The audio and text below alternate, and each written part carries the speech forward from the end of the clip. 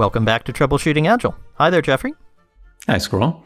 Now, Squirrel, we're picking up kind of from last time where we were talking about being self-critical and really the idea that you can't just follow steps. And you made the point that this is a part of the process of becoming an executive, is sort of dealing with that uncertainty. What did you have in mind with that? Can you expand a bit? Sure. Well, I have loads of clients that I help with this transition, and they're not only technical people, they're salespeople and marketers, and you name it, I coach them. And a universal problem that people making that transition new to the executive suite have is that suddenly the rules are much more fluid. And in fact, they're expected to make up some of the rules, but they don't know that. It reminds me of when I would talk with my physics friends at university, and we'd all be trying to do some physics problem in a physics course. And I was a mathematics major and then a mathematics graduate student. And I would take the differential equation or whatever it was and follow some steps to get an answer. And the answer might be negative 2 million. And they would say, Squirrel, I really think the temperature at the surface of the Earth is not negative 2 million degrees. And I'd say, but that's the answer. Look, it solves the equation. It gives the right answer. It balances. And they'd say, yeah, but it doesn't match reality.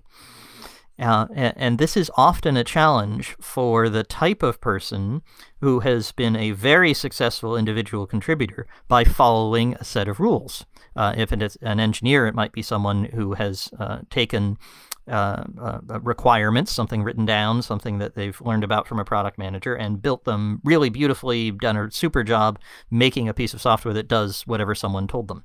Now they're in charge of doing the architecture for a piece of software, and that's a completely different mode of thinking.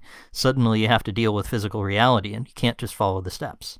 Same thing happens if a salesperson is used to taking a deck that someone has given them with a bunch of very good arguments for why you should buy whatever it is, and gone off to do a wonderful job building relationships and explaining the product and getting people across the line to buy. But the person has not become good at actually defining what that product should be and changing the deck and telling others and fighting with them and arguing with them to get them to make a different product that would sell better. So this kind of shift is very difficult. And I'm often telling people, look, you can't just follow the recipe. You have to be the chef now, coming up with what should go in and making variations. And that is a real shift. It's really difficult to switch into that level of, using our term from last week, self-criticality. Yeah, that's a good point. And I think because the interactions change entirely in sort of what you're getting from your boss, your boss has changed. And now you're, instead of working for a line manager of some sort within a discipline and domain, you're now dealing with sort of CEO person who's a generalist and is looking across the whole business and really is maybe not be a specialty in what you do, but more importantly, even if they were, they're kind of expecting you to run things. So you're going to get some directions from them, but they're not going to be the what you would have had from a line manager who's essentially responsible for what you're doing. That's, I think, one of the big differences that people miss when they're getting these things. And so they end up having sort of results that they need to be accountable for, not just follow these steps. Although sometimes you get steps, and sometimes those steps don't make sense. And then what do you do? Do you just say, I'll tell you what you can't do. If you go ahead and as an executive, go ahead and just follow the steps that you were given and get a nonsensical result, go back and say, well, look, I did what you told me. The Earth is negative 2 million degrees. We all ought to get parkas, move in the penguins. Yeah, that's not going to fly with most of the CEOs I'm aware of. No. And this reminds me of a wonderful article, which we'll link in the show notes, by Ben Horowitz, if I remember right. We'll find it and we'll put it in. But it's about the psychology of being a CEO. And but it applies just as strongly to anyone in the executive suite or anyone who takes this kind of direction. One of the things he observes about the founders and CEOs he's worked with is that they have all the way through university and school before that and their early jobs and so on, they've been rewarded for following the steps really well. So when you're taking a class in trigonometry, The teacher doesn't say, boy, you've done a great job at looking at things that aren't triangles. We're very interested in four-dimensional triangles, and glad that you did that. The teacher says, do the darn sines and cosines and tell me what the hypotenuse is, and stop bugging me about the 12th dimension. But when you get to running your own startup, in Horowitz's case, what you find is, number one, there aren't any steps anymore. And number two, most people fail because there aren't any steps. You're inventing something new. If you want to use the Cynefin framework, you're in the complex domain. There are no signposts. There's no rule book that you can follow. And there's no rule book when you're in the situation you're describing, Jeffrey, for the CEO giving you the direction either. So the direction you might be getting from someone else, plus your own knowledge, is completely insufficient. And that's by design. That's how it should be. That's where the opportunity comes from. Exactly. So Horowitz says, they've been getting 100 or 99 on every test all the way through this point, and suddenly they nobody tells them that the mean score on the test they're currently doing is 22. Yeah. And so they feel really terrible that they can't figure it all out and do everything when that's not the expectation. And I see that. I was just seeing it this morning with one of my clients. He was problem solving. He said, look, I just need to figure out what the CEO is thinking. My boss is thinking X, and I have to solve for X. And I said, stop thinking that way. There isn't an X. Your boss doesn't have one. Come up with an approximation, something that could match physical reality. Maybe the Earth is 20 degrees. Maybe the Earth is 25. Wait a minute, is it Celsius or Fahrenheit? These are the sorts of things that you can be looking at and experimenting with. And that's how you make progress here, by defining the problem yourself and redefining it. And the vague instructions you may get from someone else are actually an opportunity. But say more about that. I was thinking the opportunity in terms of like what you said as far as a startup, where there's the unknown, and that's why it's an opportunity that no one else has figured it out. If someone else figured it out, well, they would have already have the market. But I think you have something else in mind when you're saying the imprecise instruction from CEO is an opportunity.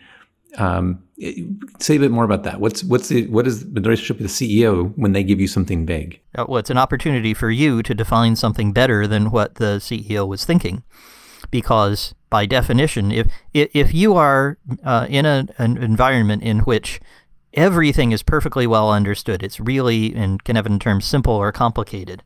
We'll include Cynefin in the show notes. It's a framework for understanding how complex things are and how they relate.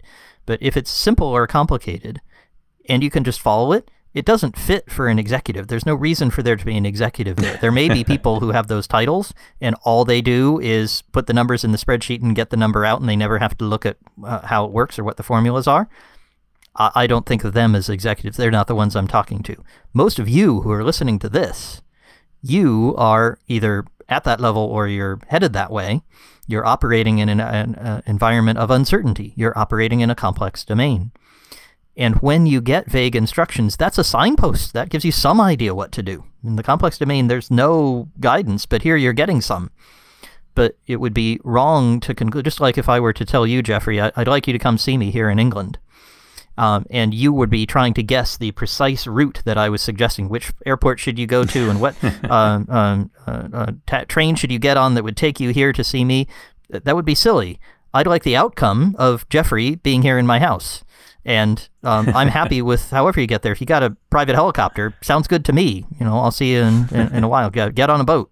But the point is that the details and the execution are not defined for a good reason. They aren't known.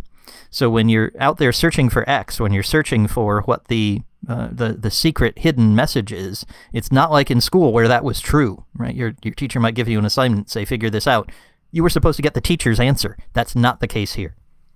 And you know what? As you were saying that, one thing that occurred to me is that this is not just a property of executives. This is actually the property of the highest performing employees I've worked with at every level, which is they're the ones who are considering better answers. There might be better ways of doing things, and it's not a case where I, as their manager or anyone else, could tell them in advance what to do. But they're out there taking ownership of things and embracing the uncertainty and inventing better outcomes than better routes than we knew about before they headed out to go find them. So I think that's really what it came to me as you're describing that, especially when you said that maybe you're going to get a better answer than your boss. That's a good thing, and taking that kind of ownership, I think, is something that's the opportunity at every level. The people who are looking for those look at the imprecision as the opportunity are the ones who have high agency and end up making a tremendous contribution. They're certainly the ones that are most successful when I coach them.